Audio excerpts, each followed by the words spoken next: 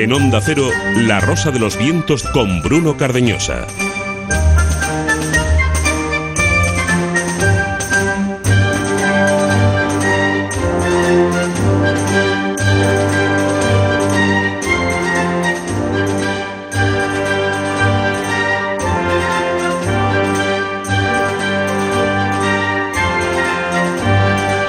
Heráclito decía, la salud humana es un reflejo de la salud en la tierra.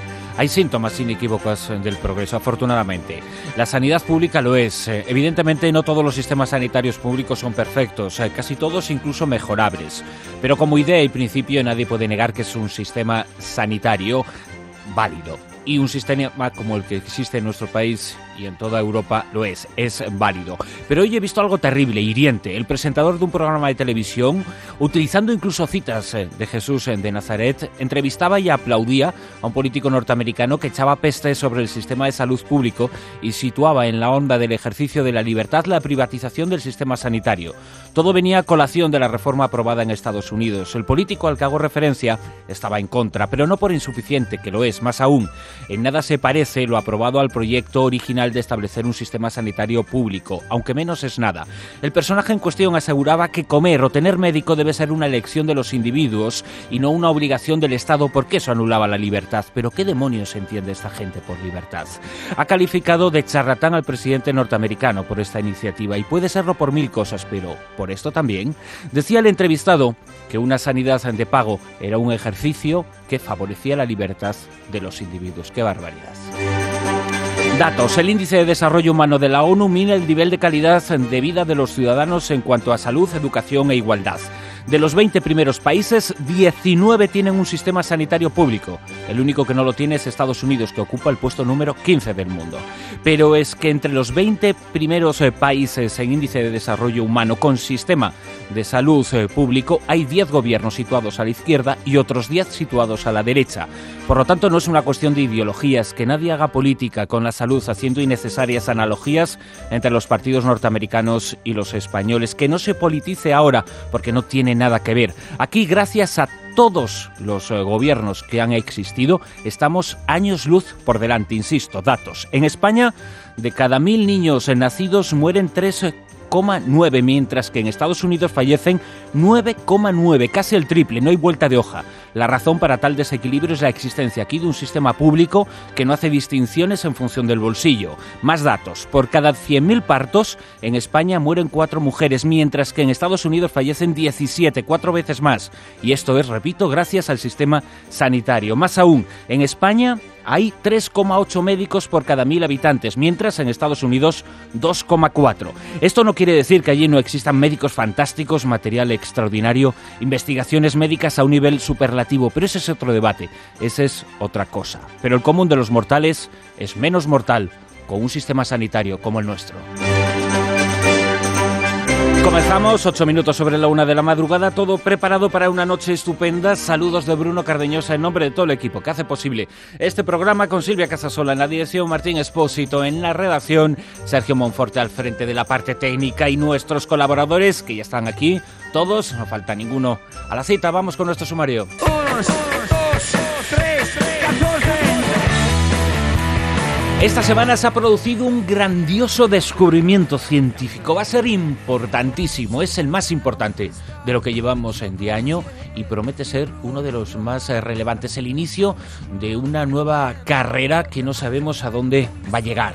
Se llama Mujer X. Poco se sabe de ella, salvo que vivió hace 40.000 años, es decir, cuando la evolución ya se había completado. Ya estábamos nosotros, los Homo sapiens, y también los neandertales. Y ahora sabemos, gracias a este hallazgo, que había otra especie, Homo sapiens más. Y no sabemos, insistimos, hasta dónde va a llegar esta cadena de descubrimientos efectuado gracias a la genética. Es uno de los temas que vamos a abordar en esta tertulia, inquietante, fascinante, como siempre, con nuestro equipo titular, Manuel Carballal, Carlos Canales, Jesús Callejo. Además, en el programa de hoy tendremos una nueva entrega de La Cara B, con un nuevo episodio sobre el control del canal de Panamá, el canal de Panamá, y algunos datos que se conocen bien poco sobre ese personaje tan polémico a comienzos de los años 90, finales de los 80, que era Manuel Noriega, el principal hombre poderoso de aquel país, de Panamá. Hay mucho que contar sobre él. Mujeres con historia, con Silvia Casasola, nos presenta Juana Azarduy, el termómetro de la tierra, que llegará con Martín Expósito, y también entraremos en contacto con Agustín Alcalá, corresponsal de Onda Cero en Estados Unidos, que nos va a hablar, entre otras cosas, de un libro que se va a publicar bien sorprendente, se va a publicar también en Europa, y del estado actual de la NASA. Os recordamos nuestra dirección de correo electrónico, rosa.vientos@ondacero.es, rosa.vientos@ondacero.es, y os recordamos también la encuesta que está en marcha.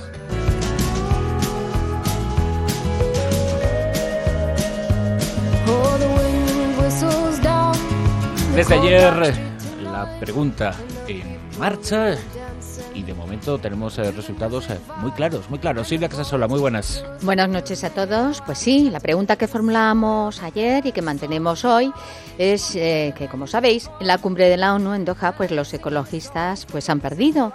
Y bueno, pues es sobre el asunto de las especies marinas en extinción, y lo que os queremos preguntar es ¿qué os parece más importante?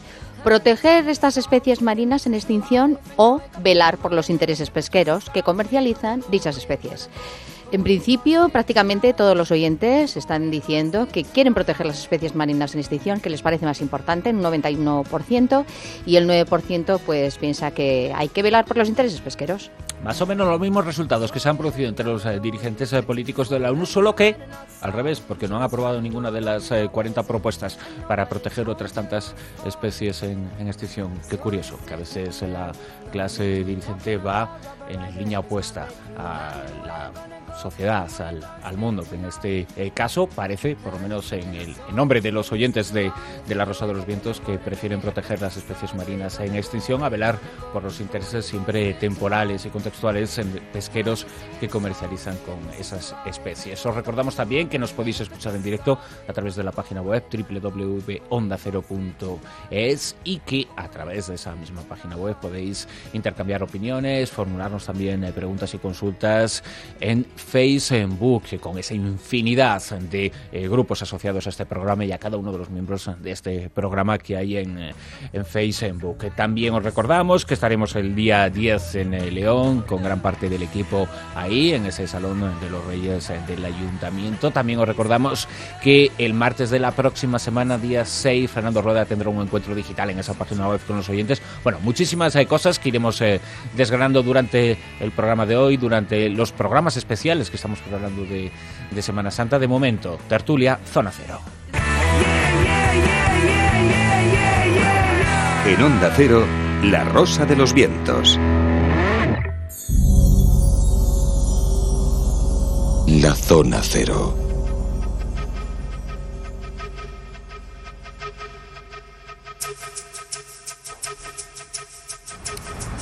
Ya los he mencionado. Manuel Carballal, muy buenas. Muy buenas noches. Tomando notas en su cuaderno. Su cuaderno es la palma de la mano, ¿no? Sí, estoy viendo. Sí. ¿No son una chuleta? Hasta que se me acaba y luego sigo por la muñeca hacia arriba. Sí, ¿no? Es el nuevo tatuaje. Tatuaje. Esta escena habría sido para tener una webcam aquí, porque literalmente está lleno de papeles y va y toma notas en la Claro, palma es que luego de la los mano. papeles los pierdo. Es verdad. Sí. La mano creo que todavía no.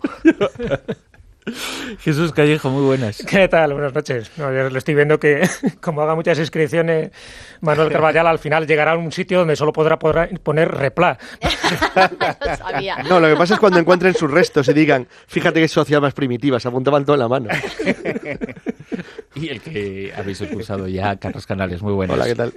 Bueno, creo que el descubrimiento de la semana, Sí. del mes, del año, y no sabemos hasta dónde puede llegar esto, porque es un hallazgo sensacional, sobre todo por las perspectivas que se abren. Lo ha publicado la revista Nature el pasado jueves, aunque ya es una investigación que viene de tiempos pasados. En esta misma revista he estado leyendo esta semana estudios liderados por Steve Pavo, que es uno de los investigadores que ha estado en este asunto, que ya en el año 2007 publicaba unos primeros análisis o previos análisis de restos neandertales, en este caso muy cerquita de donde un año después, en el año 2008, en Denisova, en la zona de Altai, en el sur de Siberia, se descubrió la falange de un dedo de muy pequeño tamaño, lo que hacía pensar a los estudiosos, con toda la lógica, evidentemente por ese tamaño, que se trataba de un niño o una niña, no se sabe, pero esa falange no servía para ir más allá, para conocer datos anatómicos, pero sí que gracias al frío se logró,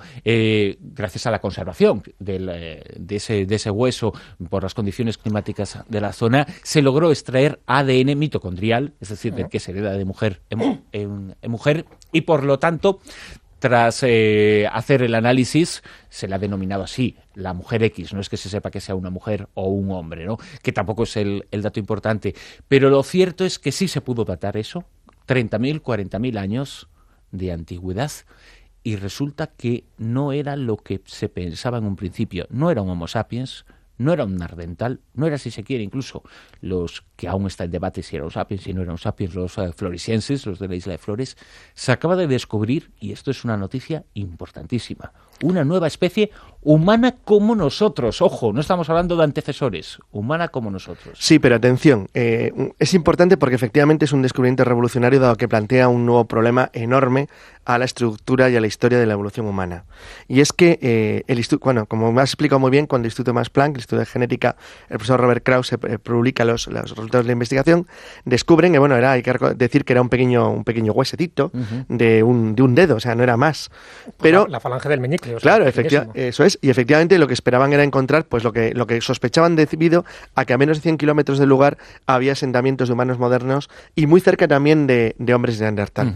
No necesariamente en el caso de los neandertal y de los humanos porque convivieran al mismo tiempo, pero para los neandertal la zona del Altai es, por explicar de una manera sencilla, su punto oriental más lejano conocido. Sí. O sea, los neandertal vivieron en una zona relativamente reducida del planeta, en tanto que los humanos, como es bien conocido, desde el siglo XI en que llegan a las islas Andamán, vivimos en todo el planeta. Bien, lo sorprendente es que, como tú bien has dicho, es el ser que tenía esa falange de ese dedo era prácticamente igual a nosotros, pero no era uno de nosotros. Por cierto, quiero hacer un pequeño matiz de diferenciación. El que nosotros no tengamos genes de un determinado resto humano o homínido no quiere decir que no sea de nuestra especie. Para aclararlo, Ötzi, el hombre de los hielos, es un ser humano como nosotros. Sin embargo, es un ser humano como nosotros que pertenece a un linaje que no dejó descendencia. O sea, dicho claramente, ningún ser humano actual de los miles de millones que hay en el mundo es heredero o desciende de Ötzi. Ninguno de nosotros.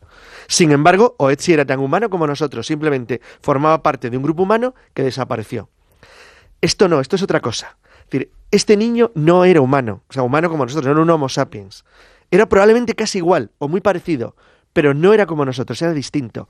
Pero tampoco era un neandertal. No era un Homo sapiens sapiens, que somos nosotros. Eso vamos es. a aclararnos. Sí. Es decir, hasta ahora vamos a dejar... Vamos a suponer que hay 4 humanos. El hombre de Flores que todavía sí, está puede en ser más o discusión, menos. No. Y además nos centramos Sí. en Eurasia, ¿no?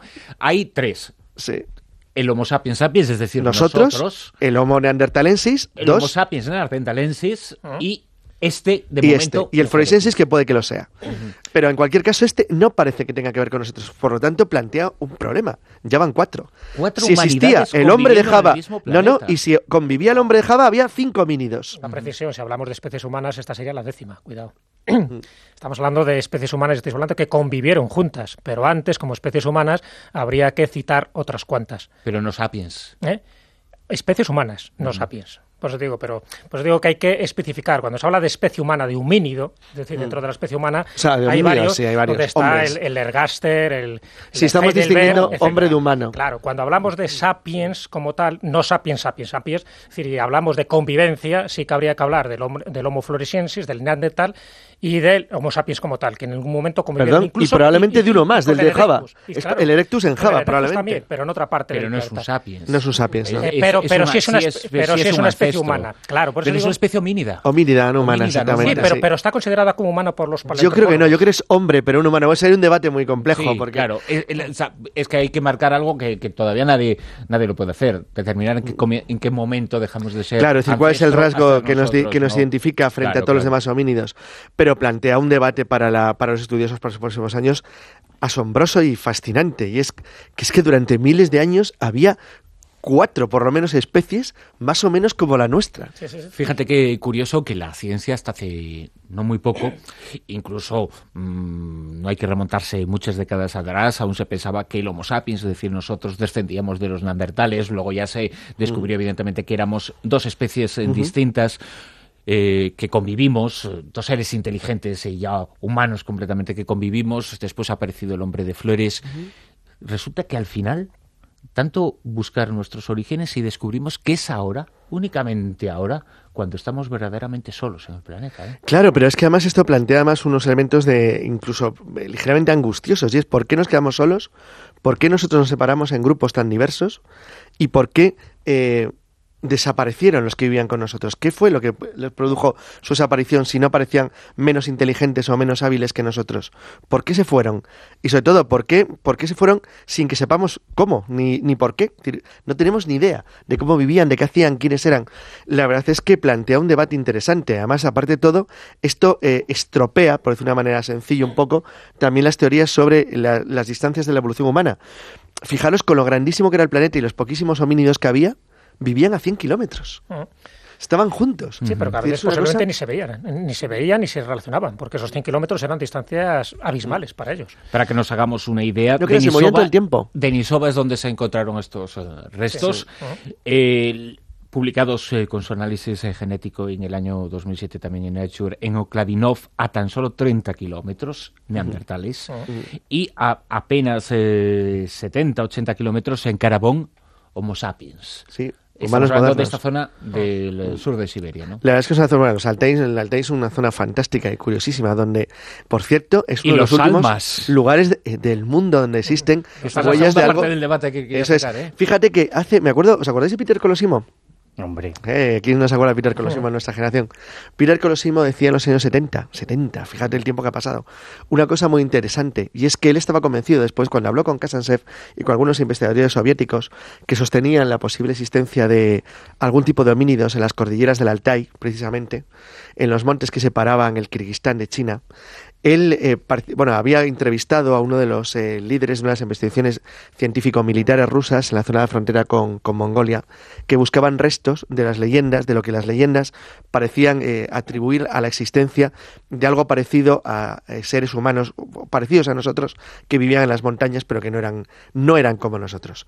Bueno, pues cuando hablaban con Colosimo le decían los científicos rusos que ellos sostenían de una manera muy abierta hace 30 y tantos años. Qué pena que luego todo esto... Pero estas son las cosas de la Unión Soviética, es una pena que se hayan perdido, porque todo este tipo de documentación os ha dejado morir o ha quedado en la nada. Pues ellos sostenían que era muy probable que si no existían ahora, existir algún tipo de homínidos diferentes a nosotros hasta hace por lo menos 2.000-3.000 años, o sea, hasta prácticamente la época romana. Y ellos, en concreto, los investigadores soviéticos señalaban dos zonas: la zona de las cordilleras del Pamir, Altai y el Hindu Kush, o sea, las fronteras orientales suyas y ya las fronteras entre China y la India, y el Cáucaso. Y ponía un ejemplo muy bueno, Colosimo, que a mí me pareció fantástico, que era el ejemplo del Daguestán. El Daguestán, los árabes lo llamaban la montaña de las lenguas. El Daguestán tiene aproximadamente el tamaño de Cataluña y tiene 70 idiomas. 70 idiomas, totalmente diferentes unos de otros. Y dices, bueno, ¿por qué se han conservado durante tanto tiempo? Y dices, bueno, porque simplemente el vivir es un terreno tan complicado que el vivir simplemente a unos pocos kilómetros, de valle a valle, había pueblos completamente diferentes, de culturas distintas, religiones diferentes y lenguas que no tenían nada que ver. Bueno, pues ellos explicaban, ¿y por qué no podía haber quedado algo parecido en los contrafuertes de esas cordilleras o en las zonas altas de montaña del Pamir, del Hindu Kush y del Altai? Bueno, pues fíjate que curiosamente esto ocurrió en Altai, donde vivían separados por menos de 100 kilómetros. No deja de ser curioso que cuando Peter Colosimo hizo esa propuesta... Él estaba haciendo una investigación sobre Zana, ¿os acordáis? En cierto modo, no se habían encontrado neandertales en No, esa zona. él investigaba sobre el caso de Zana. Claro, pero a partir de sus hipótesis, de sus teorías, Sí. de sus elucubraciones, sí llegó a la conclusión de que antes o después se llegarían a encontrar en zonas próximas neandertales. También lo hizo Jordi Magraner unos cuantos cientos de kilómetros estaba al sur, convencido de que lo sabía. y que existirían neandertales. Bueno, ya se encontraron neandertales y ahora se han encontrado otros. Estamos hablando de una zona en la cual, bueno, pues... Pero fíjate qué interesante, es que explicaría las diferencias en las leyendas entre los, por ejemplo, entre los almas de la zona oriental de la antigua Unión Soviética, de las actuales repúblicas centroasiáticas, y por ejemplo los Barmanu de Birmania, de la zona de la India y Birmania. Es decir, es que explicarían, o Leoran Pengden, que parece claramente un hombre de Java, es decir, por lo tanto un Homo erectus. Es decir, es que incluso ahora, el libro, por ejemplo, de Hobelmans, tras la pista de los animales desconocidos, cuando se encarga de este asunto, empieza a tener sentido. Él cita un caso que a mí me parece fabuloso, en Ceilán, de unas leyendas que hablaban de la existencia de unos especie de homínidos que vivían en cuevas, que eran bajitos y peludos, y que vivían en cuevas y que vivieron hasta los siglos XVII y XVIII. Bueno, son idénticos en la descripción al Homo floresiensis. No se distinguen en nada. Y dices, bueno, hay una distancia enorme en kilómetros. Bueno, exactamente la misma que separa Madagascar de Java. Y los malgaches hablan un idioma de tipo indonesio, no un idioma africano, a pesar de estar al lado de la costa, que es uno de los grandes misterios de la población humana. Bueno, pues estas cuestiones aparecen recogidas en libros hace 30, 40, 50 años que apuntaban claramente lo que estamos descubriendo ahora. Sí, se le está dando lógica a todo esto. Fijaros también en un detalle, porque estamos hablando de posiblemente una nueva especie de humano moderno, pero para que sea considerada nueva especie tiene que aparecer más cosas. Es decir, hasta el momento solo ha aparecido unos gramos que corresponde a esa falange del meñique. Es decir, los especialistas dicen que tiene que aparecer por lo menos el cráneo o por lo menos la mandíbula y incluso de varios especímenes, para intentar determinar que estamos ante una especie nueva. Lo que sí ha determinado el ADN mitocondrial es que no corresponde ni a un Homo sapiens ni a un neandertal. Pero se diferencia de nosotros un 2,5% en su claro, código genético y un 1,3% de los neandertales. Efectivamente, de los neandertales prácticamente no nos diferenciamos nada, salvo que ellos eran más brutos, el 1,3%, y sin embargo de esta especie nueva, homínido de Siberia, nos diferenciamos mucho más, pero no se podría técnicamente considerar todavía una nueva especie. ¿Por qué? Porque falta más material genético para determinar que ese pequeño trocito de hueso corresponde a una nueva especie. Por eso no tiene nombre, es todavía Mujer X. Claro, pero ante la vida le ha puesto la Mujer X. Pero ojo que en ciencia y en comunicación científica las cosas han cambiado mucho.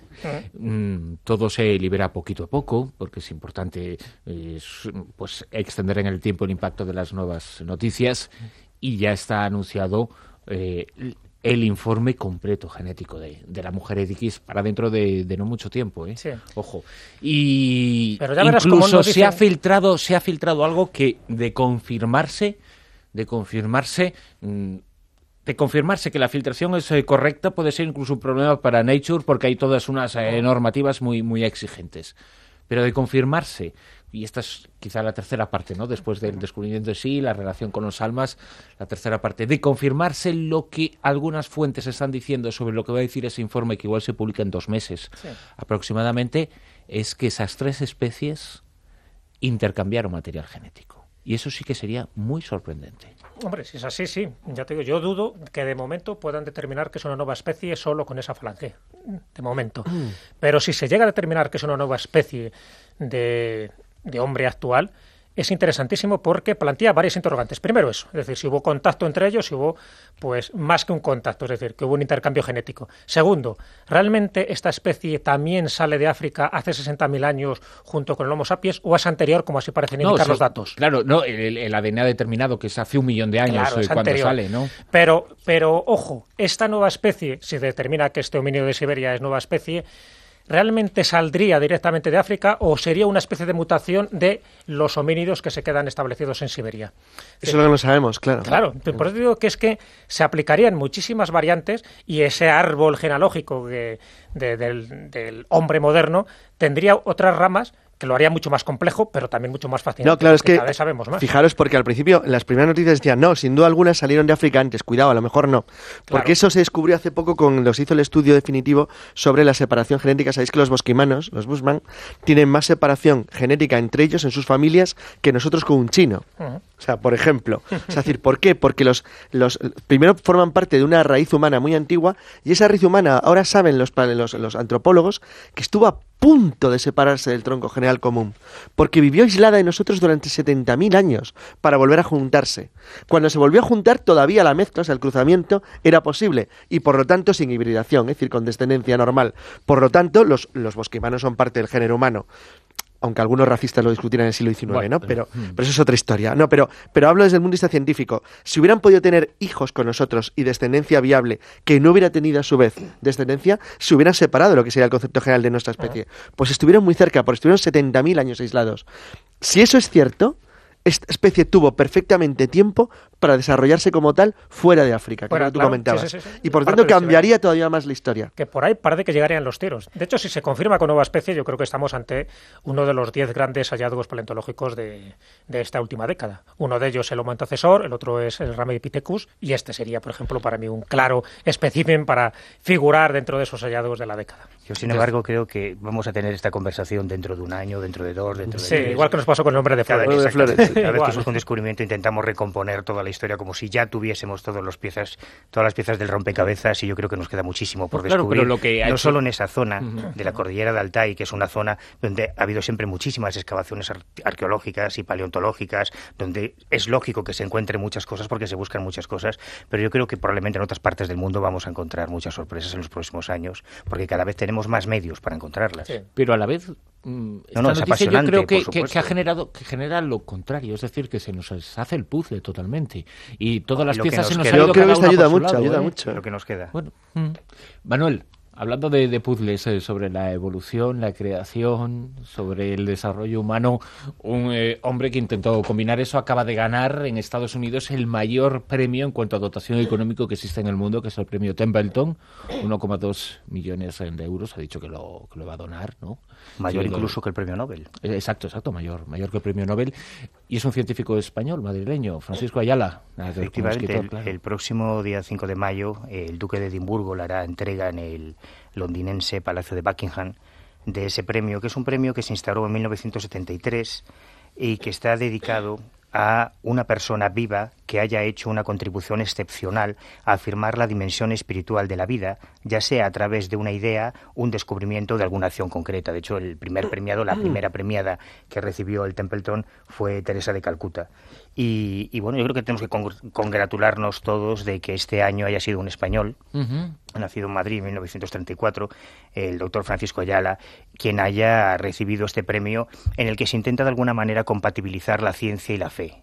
De hecho, en su biografía, bueno, Ayala en su juventud estuvo muy cercano a la religión, a los dominicos, y como suele ocurrir con los científicos, a medida que profundan la ciencia, no necesariamente va perdiendo la fe, pero la va redibujando, ¿no? Digamos. En el caso de Ayala, el creacionismo inteligente, en este caso. es muy interesante porque Ayala ha sido uno de los nombres fundamentales en la lucha contra el creacionismo en las escuelas en Estados Unidos. Exacto. En 1980 él participó en una comisión judicial, él fue perito en un juicio en el año 80 contra el sistema de enseñanza en Arkansas, que permitía, todavía existe en algunos lugares, enseñar el creacionismo como ciencia dentro de las escuelas primarias. Y es algo que a lo mejor a nosotros nos sorprende, pero para la mayoría de los creyentes fundamentales de casi cualquier religión, la evolución, todo esto que estamos contando hasta ahora, es una blasfemia. Es una aberración. Y todavía en muchas escuelas en Estados Unidos, incluso en algunas escuelas españolas también, se sigue manteniendo la literalidad de los evangelios, como ocurre con la Torá, o como ocurre con el Corán, o como ocurre hasta con el Popol Vuh, que fuimos creados a imagen y semejanza de Dios, y todo lo demás, Darwin y demás, Copérnico, pues son unas blasfemias y unas aberraciones.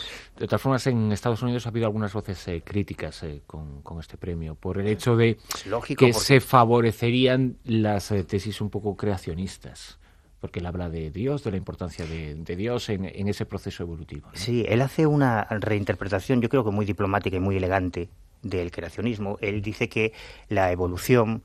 De hecho, se la ha utilizado a favor de las tesis creacionistas. Sí, lo que ocurre es que también él denuncia, esta semana ha salido en todos los medios de comunicación, ha hecho muchas entrevistas, y él mencionaba que además de las cuestiones puramente de fe, tú puedes creer o no creer en la literalidad del texto bíblico y ser creacionista, evolucionista, hay también muchos intereses económicos. En Estados Unidos hay una comunidad religiosa, evangélica, que muy importante, muy influyente desde el punto de vista político, sobre todo en la anterior legislatura de Bush. Yo creo que quedó claro la fuerza que tenían, y hay muchos intereses económicos en mantener el creacionismo en muchas escuelas o en la formación de muchos jóvenes universitarios. No se trata solamente de una cuestión de creencias religiosas.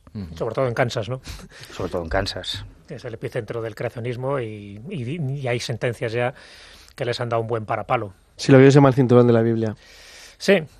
Ahí y toda esa zona de centro, Texas, sí. en Glen Rose, donde hablábamos de ese museo de evidencias del creacionismo, ese es el tipo de cosas que todavía siguen manteniendo un poco la fe, pues eso, en algo que va en contra de la ciencia. Lo que pasa es que, claro, se mantienen siempre en lo mismo, es decir, en los pequeños fallos o lagunas que tiene la teoría de la evolución. Entonces, claro, pero intentar justificar que hay lagunas en la teoría de la evolución para decir que la Tierra, el mundo, los animales fueron creados en 7 días y tal como se dice en el Génesis, pues en fin, es demasiado trecho por avanzar ahí, ¿no? Bueno, él afirma en todas estas entrevistas, Ayala, que no existen esas lagunas, que el estudio actual de la evolución permite responder a todas las preguntas, por lo menos con mucho más sentido común y con mucha más argumentación que los textos no solo de la Biblia, porque estamos hablando todo el tiempo de la Biblia, pero los cristianos, si se juntan todos los cristianos, protestantes, católicos, ortodoxos, coptos, todas las comunidades cristianas del mundo, pues quizás seamos 1.000 y pico millones de casi 7.000 millones de personas, es un 20%. Pero en ese 80% restante también existe, quizá incluso más que en el cristianismo, una tendencia hacia el creacionismo muy importante, porque en casi todos los libros religiosos se mantiene la misma teoría de la creación a imagen y semejanza de Dios. Sí, es verdad. Es una constante que se da en todos. Y además, y no solo de una creación, sino de varias. Es decir, que antes parece que el creador ensayó con distintos prototipos. Quizás eso explique la pluralidad de estos homínidos. Claro. ¿Ves? Siempre te da una explicación. Bueno, seguro. Seguro que alguien lo encontraría por ahí. Pero eso... El laboratorio de pruebas estaba en alta. Sí, pero ¿sabes dónde se encuentra la justificación? ¿No recuerda la isla del doctor Muro eso que acaba de decir? Claro. El profesor Moro. No, donde encuentran la justificación a ese tipo de creaciones fallidas, ¿no?, que hizo el creador a la hora de crear, pues, el Homo sapiens tal como lo conocemos ahora, tal como somos, se encuentra la justificación en los mitólogos. Es decir, los mitólogos sí que hablan de que, por ejemplo, determinadas criaturas mitológicas, tipo Polifemos de un solo ojo, o aquellos que eran grifos que tenían la mitad del cuerpo como un águila y la otra mitad como un león, o las esfinges, o en fin, todo este tipo de elementos mitológicos, dice que eran intentos fallidos del creador que, en fin, no le funcionó bien la historia, y entonces pues ahí quedó un poco como recuerdo, ¿no?, dentro de las leyendas y de las tradiciones populares. Pero pues bueno, un dios un poco chapucero, chapucero, ¿no? Se tenía que ir practicando así. Practicó muchísimo por lo que se ve, y además debía ser muy mal creador para crear tantas aberraciones monstruosas. Pero no, lo que sí hay otra variante, y es muy interesante, es que gran parte de estas creencias mitológicas no estaban basadas en estas interpretaciones religiosas, ¿no?, de distintos libros sagrados, sino más bien en la mala interpretación de los fósiles de los dinosaurios. Es decir, en aquellas épocas esos fósiles sí que luego fueron interpretados como de distintos animales mitológicos. En todo caso, a Francisco Ayala parece que le ha caído una patata caliente, pese a todo, con el premio, sí. La donación, que ha sido lo primero que ha dicho, no, me lo dan, lo acepto, pero lo dono por las... el debate que genera entre creacionismo y evolucionismo, los responsables de esa fundación, Templeton, que ha existido cierta crítica. No vaya a ser que quieran utilizar el nombre de Ayala y de este científico para favorecer determinadas hipótesis, y por eso lo primero que ha dicho es: yo lo acepto humildemente, dono el premio, pero mis ideas son estas, ¿no? Sí, y además Ayala demuestra que un científico puede ser racional, puede ser metódico, puede ser creyente y tener sus creencias religiosas. Y él, a diferencia de esa pluralidad de experimentos y demás, Francisco Ayala lo que viene a decir es que pudo existir una creación, ese ser inteligente que creó un universo, pero los responsables de la evolución, de cómo están las cosas ahora, fue precisamente la evolución, los responsables de estas chapuzas que hay en la naturaleza, a veces, y esos errores de la naturaleza, fue la evolución y no el dios original. En todo caso, también, como científico español, aunque es de los que no va a regresar porque ya lo ha dicho, ¿no? Bueno, también ya tiene una edad, pues las felicitaciones, desde luego, por ganar un premio dotado con 1,2 millones de euros o de dólares, no sé, las fuentes son diversas. 1 millón de libras viene siendo el premio, sí, 1.200.000. Pues, otorgado por la Fundación Templeton, que no tiene el mismo prestigio que la Fundación Nobel, aunque el premio sea más grande, pero bueno, va a donar ese premio, que, como decimos, creo que le ha venido con una patata caliente, porque algunos me parece que lo querían utilizar y no es un premio que tenga mucho prestigio entre toda la comunidad científica, y el hecho de que se lo hayan dado a él, bueno, pues es como si te dan un premio muy, muy, muy bien dotado, pero dices, pues es que es el último que quería ganar yo en mi vida, ¿no? Más o menos, es lo que le ha ocurrido. Pero en todo caso, desde aquí, felicidades, porque es un científico español de los muchos que está haciendo una gran carrera en Estados Unidos. Pedro el Grande. Ha aparecido su momia, Pedro III de Aragón. Así es, Pedro el Gran.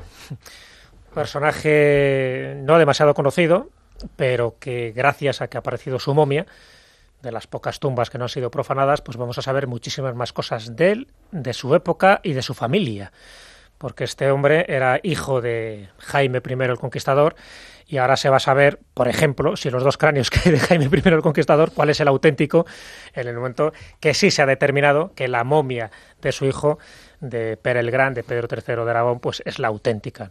Y se ha encontrado, además, de una forma, bueno, no casual, porque ya es verdad que hace tiempo que se venía investigando en el monasterio de Santa María de Santas Creus, en Tarragona, donde se sabía que estaba enterrado, pero bueno, no se quiso hacer una especie de investigación agresiva, es decir, de intentar destapar aquello y luego con el daño y perjuicio que se puede generar a nivel arqueológico, sino que han metido una pequeña microcámara para intentar determinar cómo estaba ubicada la momia y luego cómo podía extraerse de allí sin sufrir percances. Estamos hablando de una momia del siglo XIII. Este hombre vivió solo 45 años, pero vivió como un rey. Es decir, cuando digo que vivió como un rey es que era rey y vivió como un rey porque lo que ha trascendido hasta el momento, le han hecho, como os podéis imaginar, varios escáneres, el TAC, y además dentro de poco se va a hacer también pruebas de ADN para intentar cotejarlo con los restos de su hijo Jaime I o la esposa de este, Blanca de Anjou, y por supuesto con los de su padre, con Jaime I el Conquistador, para saber realmente la afiliación que tenían y que haya un parentesco real.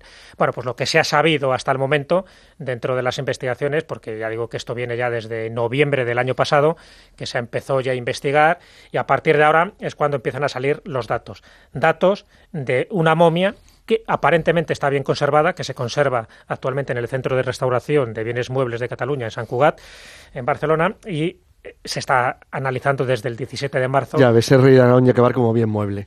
Como muy bien muebles, ¿sí? Porque realmente hay ahí donde parar, ¿no? La restauración de bienes muebles. Bueno, se ve que ese es el nombre. Nunca pensaron a lo mejor que iban a tener que restaurar una momia del siglo XIII. Pero está dando resultados muy buenos. Por ejemplo, el tipo de enterramiento se hizo mediante un rito europeo desconocido hasta ahora en la Corona de Aragón.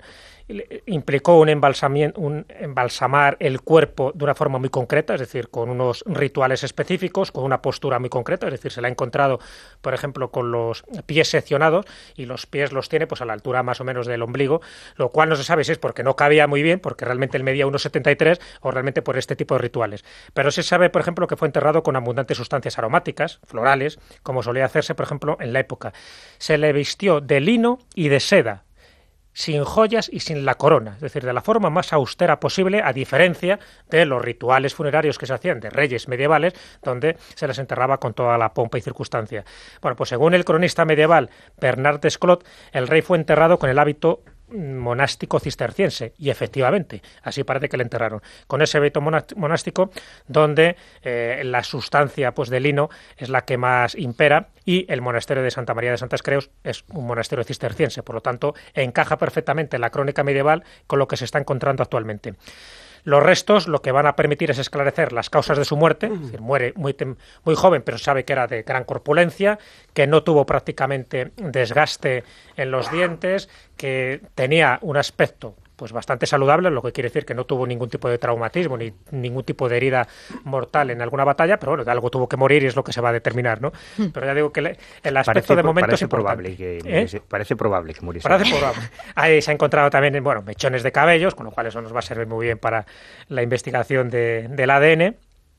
Y bueno, los grandes méritos, uno de los grandes méritos que tuvo este hombre fue la expulsión de las tropas francesas del rey Felipe III, que fue la última gran victoria de Per el Gran, que se logró meses antes de fallecer. Su muerte, cuando se produce, ¿no?, toda esa gran pompa funeraria de la época, se realiza como primer funeral en este monasterio, en el monasterio de Santas Creus, esta abadía cisterciense del siglo XII, lo cual también le confiere ese rasgo de originalidad en el sentido de que fue enterrado de tal manera que hasta el momento no ha sido profanado su mausoleo, a diferencia, por ejemplo, del de Jaime II, que era su hijo, el de la esposa de Blanca de Anjou, que sí han sido profanados y por lo tanto sus restos han quedado totalmente desperdigados, y a saber, ¿no?, lo que se puede encontrar. Así que es una buena forma de celebrar el 850 aniversario de este cenobio cisterciense, y nada mejor pues que con esta momia que cuando la Generalitat empieza a analizar el ADN de Pere el Gran, va a determinar además la dieta alimenticia, lo cual yo creo que es muy importante, y van a reconstruir el rostro del monarca.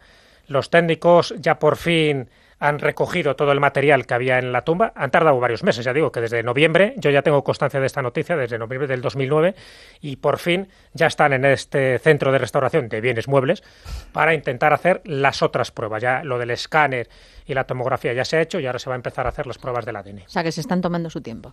No, y hacen bien. Bueno, si fueran chinos, se tomarían muchísimo más tiempo, porque ya has visto la tumba del gran emperador, el emperador amarillo, lo que se está demorando para abrirla, porque saben perfectamente dónde está.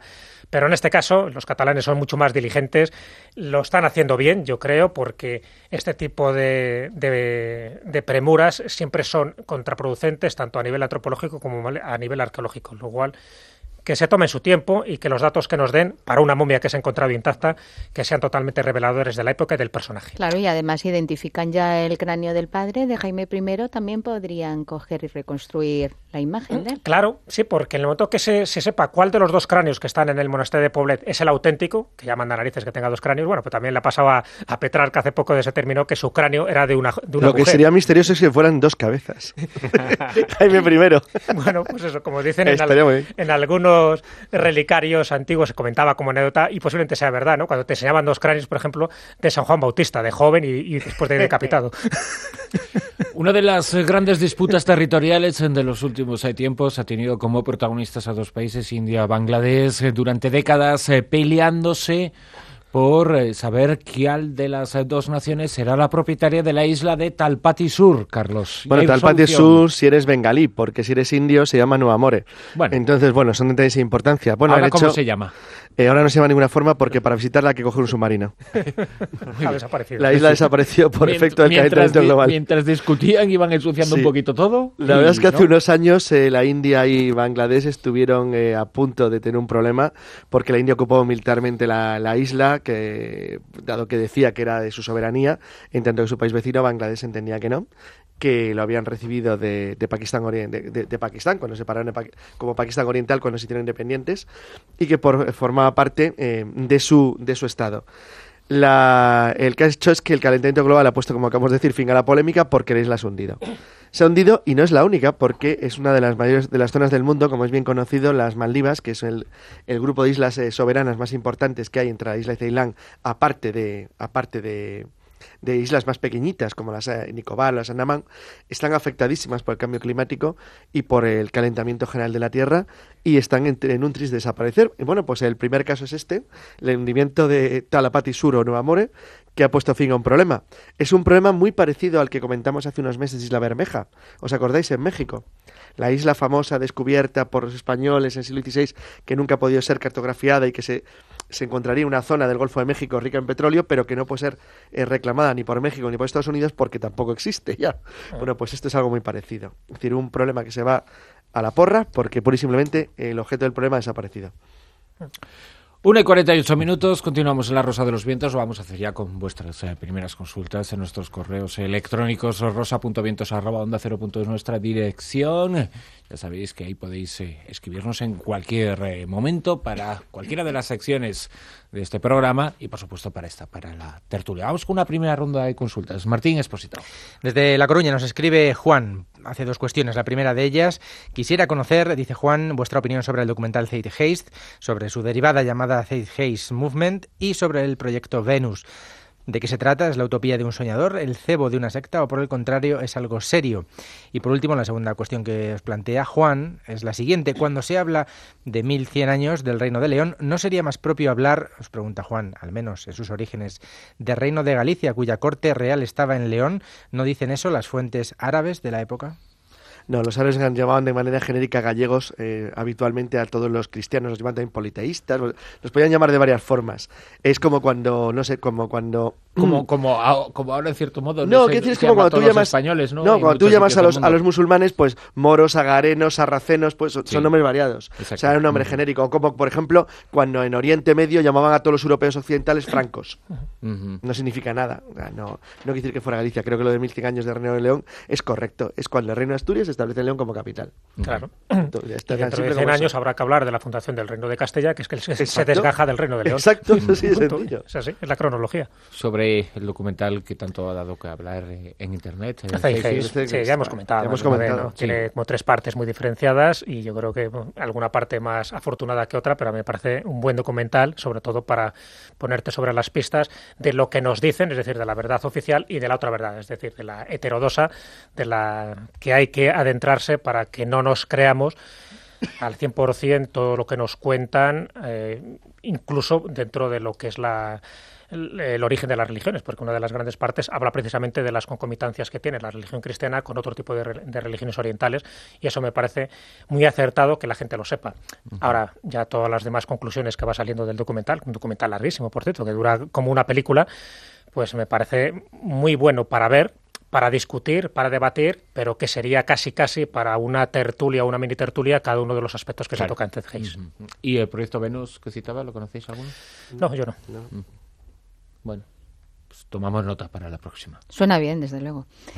Bueno, pues hemos recibido varios correos preguntando sobre la teoría de la Tierra hueca, como es el caso de Miquel y Carolina, que quiere ver qué opináis sobre, pues por lo visto se ha publicado en referencia al señor Freixedo, y sobre el libro que hizo sobre la granja de los dioses, que exponía esta teoría de la Tierra hueca. Entonces la gente que se acerca por primera vez pues le resulta muy impactante y quiere saber vuestra opinión. Bueno, damos la vuelta a la batidora que ha hecho nuestros oyentes. No se llama la granja de los dioses, sino la granja humana, y en ese libro Freixedo no cita en ningún momento la teoría de la Tierra hueca. Uno es la granja humana y otro es defendámonos de los dioses. Igual la batidora ha mezclado los dos títulos, pero en todo caso Freixedo nunca habló de la teoría de la Tierra hueca. Oye, que creo que debe ser la única teoría de ese estilo que no mencionó, porque Manuel conoce mucho a Salvador. Y vamos a contar simplemente que la teoría de la Tierra hueca, se ve que son oyentes nuevos, ¿ves? O gente que se incorpora nueva. La teoría de la Tierra hueca, que fue muy conocida y muy debatida sobre todo en los siglos XVIII y XIX, pero siempre de forma muy marginal. Entre otros, por ejemplo, yo creo que la persona más importante que ha creído en la Tierra hueca era el matemático alemán Eulen, que estaba convencido de su existencia. Se hizo muy conocida a través de las investigaciones de Gardner y unos cuantos investigadores norteamericanos e ingleses, pero obviamente no tiene nada de veracidad, es una pura fantasía y una decurvación. Lo que pasa que es de estas cosas que Internet ha convertido en una especie de pesadilla eterna, que jamás nos liberaremos. No. Entonces, podemos estar toda la vida debatiendo sobre fotos falsas de entradas a la Tierra hueca. Va a ser como Nikola Tesla fue el responsable de Tunguska y cosas de esas. Sí, son cosas que ya quedan para siempre, jamás ahí conectadas y no hay forma. Yo lo que le aconsejo a las oyentes es que cuando hagan una lectura interesante de lo que hay en Internet a la Tierra hueca, al cabo de un tiempo acabas encontrando la verdad. Es bastante fácil. Y sobre Freixedo no defendió, que yo recuerde esa teoría. Esos libros hacen un planteamiento bastante pesimista de la religión. Con los dos títulos que has dicho, defendámonos de los dioses y la granja humana, yo creo que se resume perfectamente cuáles son las teorías de Freixedo, ¿verdad? Sí, sobre todo defendámonos de los dioses, fue el que generó polémica. Mi iglesia duerme. Bueno, es que en realidad Salvador Freixedo fue jesuita mucho tiempo, fue excomulgado de la iglesia por mantener una postura muy moderna para la época. Él tuvo una lucha social enorme, fantástica, en Cuba, en México. Hubo manifestaciones incluso cuando él empezó a dar la comunión a divorciados o a defender.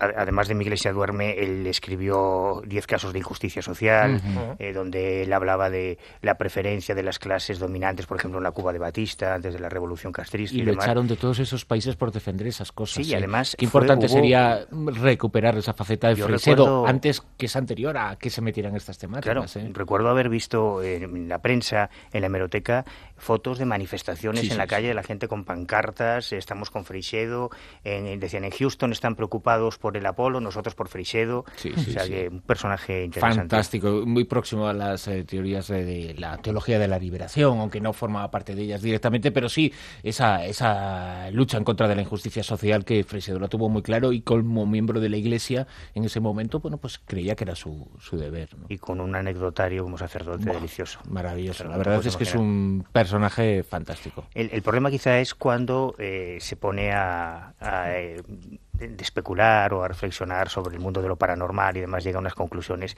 extremadamente audaces, por lo menos para mí, muy atrevidas. Desde Antofagasta nos escribe Mario Díaz, en Chile. Dice, les comento que aquí en Chile se han disparado los avistamientos OVNI después del terremoto del 27 de febrero y se han podido ver humanoides en distintos puntos del país. El viernes 26, en el programa de Chilevisión, Primer Plano, se entrevistó a un habitante de Constitución, localidad de la 7ª región arrasada por el terremoto y posterior tsunami. Era un habitante que aseguraba haber visto un ovni junto a su familia la noche posterior al terremoto y 3 figuras humanoides recorriendo la playa arrasada. Figuras de 2,5 metros, microcéfalas, con un traje negro ceñido al cuerpo, las cuales desaparecieron en la noche. Apunta Mario, que añade en su correo electrónico que también existió un bus interurbano que recorría la ruta de Iquique a Santiago y se encontró a la altura del río Loa, en pleno desierto de Atacama, con una estructura cilíndrica fluorescente de enormes proporciones que salía del mar. Los pasajeros se bajaron a tomar fotos y a filmar el objeto, y cuál no fue su sorpresa, dice Mario, cuando divisaron a una figura de 3 metros delgada y que destellaba una luz impresionante acercarse a la carretera donde estaba el bus, generando el pánico y la apresurada huida del lugar. Sí, es cierto que ha habido esas noticias a raíz del terremoto, y siempre que hay un terremoto se producen fenómenos de estas características. Sí, pero hay ya trabajos muy interesantes de físicos, la famosa teoría de Persinger sobre la asociación de fenómenos de electricidad atmosférica, fenómenos luminosos asociados a movimientos sísmicos, que es lógico que en torno a un terremoto haya fenómenos luminosos raros en los cielos, y además es muy lógico que en Chile se vean cosas raras, porque América Latina nos está arrojando una cantidad de datos, sobre todo Argentina y los países de alrededor, una cantidad de casuística espectacular. Esta misma semana se celebró el Congreso OVNI en México, donde se presentaron muchísimos casos que se produjeron antes, durante y después del terremoto de Haití, antes, durante y después del terremoto de Chile, y vamos, no es especialmente sorprendente eso. Y luego tenemos a Estefanía, que dice que en tu libro, Jesús, sobre los secretos medievales, pues que hablabas de un mapa chino del siglo XV que fue comprado en 2001 por Liu Gan. Dice, y que en ese momento, pues en el que estuviste escribiendo el libro, que fue en 2006, pues estaba siendo estudiado por científicos. Entonces comenta, dice, han pasado ya bastante tiempo, ¿se sabe algo del susodicho mapa? ¿Han descubierto si es auténtico o falso? Nada, todo indica de que es una falsificación, como era de esperar, porque si es auténtico sí que desestabiliza todo lo que sabemos de la cartografía y de los conocimientos geográficos de aquella época. El mapa que compra este coleccionista chino es un mapa del año 1748 aproximadamente, que a su vez es una copia del mapa de 1418. Es decir, unos años antes de ese 1421 que da pie al título del libro de Menzies, diciendo que es el año en que China descubre el mundo. Es decir, pero realmente él se basaba en que este mapa, que yo lo he visto y cualquiera que lo vea en Internet, verá claramente que están todos los continentes definidos, y cuando digo todos los continentes, incluida la Antártida, con una precisión total. Y claro, ya de por sí es bastante curioso que sea un mapa del siglo XVIII, que es lo que se ha determinado, pero que sea una copia de un mapa de principios del siglo XV es lo que indica de que estamos hablando ante una falsedad, basado en principio en los descubrimientos marítimos y geográficos que hizo Zheng He, el famoso almirante chino. Pero de las distintas averiguaciones que yo he podido hacer, ya digo, todo indica de que estaríamos ante algo falso, porque si no hubiera sido así, estaríamos ante los grandes descubrimientos del siglo XX, o del siglo XXI. Desde Granada, Miguel dice que explorando en Google Earth no se ve el Polo Norte. En su lugar hay una masa de agua, Groenlandia, norte de Canadá. Asimismo, en una web en donde se pueden ver las imágenes de varios satélites tampoco aparece. No sé si ustedes saben algo al respecto. Les agradecería me aclararan qué es lo que ocurre. Bueno, el Polo Norte es que nunca se ha visto. Supongo que lo que se refiere es al campo de hielo del Ártico. Claro. Pues sigue ahí. Es cierto que por primera vez desde hace muchísimos miles de años ha habido navegación completa abierta a través de los mares árticos el año pasado, el 2009. pero es que no es un continente en sí, claro, como la Antártida. Antártida. De la Antártida Exacto, es simplemente hielo. Es un mar de hielo. Salvo la enorme isla no de siempre. Groenlandia, claro, pero está por sigue. debajo del polo norte. Claro, incluso, una parte exacto. sí y otra no, pero decir, bueno, nunca llega hasta el polo norte. Claro. Pero ahí sigue el hielo, no ha desaparecido del todo. Así es. Una última cuestión. Pues, por ejemplo, esta. ¿Qué opináis sobre la tecnología de los exoesqueletos? Dice, todavía está en fase de investigación, pero ya se está utilizando en rehabilitaciones de personas con problemas de movilidad. ¿Podría utilizarse con posibilidad en un futuro militar o civil? Sí, seguro. Sin duda Yo diría alguna. que se está utilizando ya. Se está usando ya, de hecho.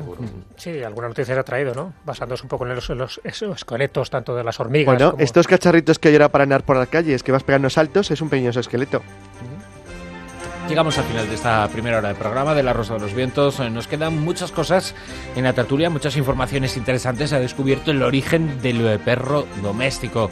Otra investigación que nos remonta a miles de años atrás. También otra investigación nos habla sobre los agujeros negros y su relación o no relación con la materia oscura, y también una nueva técnica para buscar la datación, el origen de una de las reliquias que más ha dado que hablar en los últimos tiempos, la sábana santa de Turín, y de la brujería como nueva arma de la policía contra los narcos. Ahora las noticias en Onda Cero y después continuamos.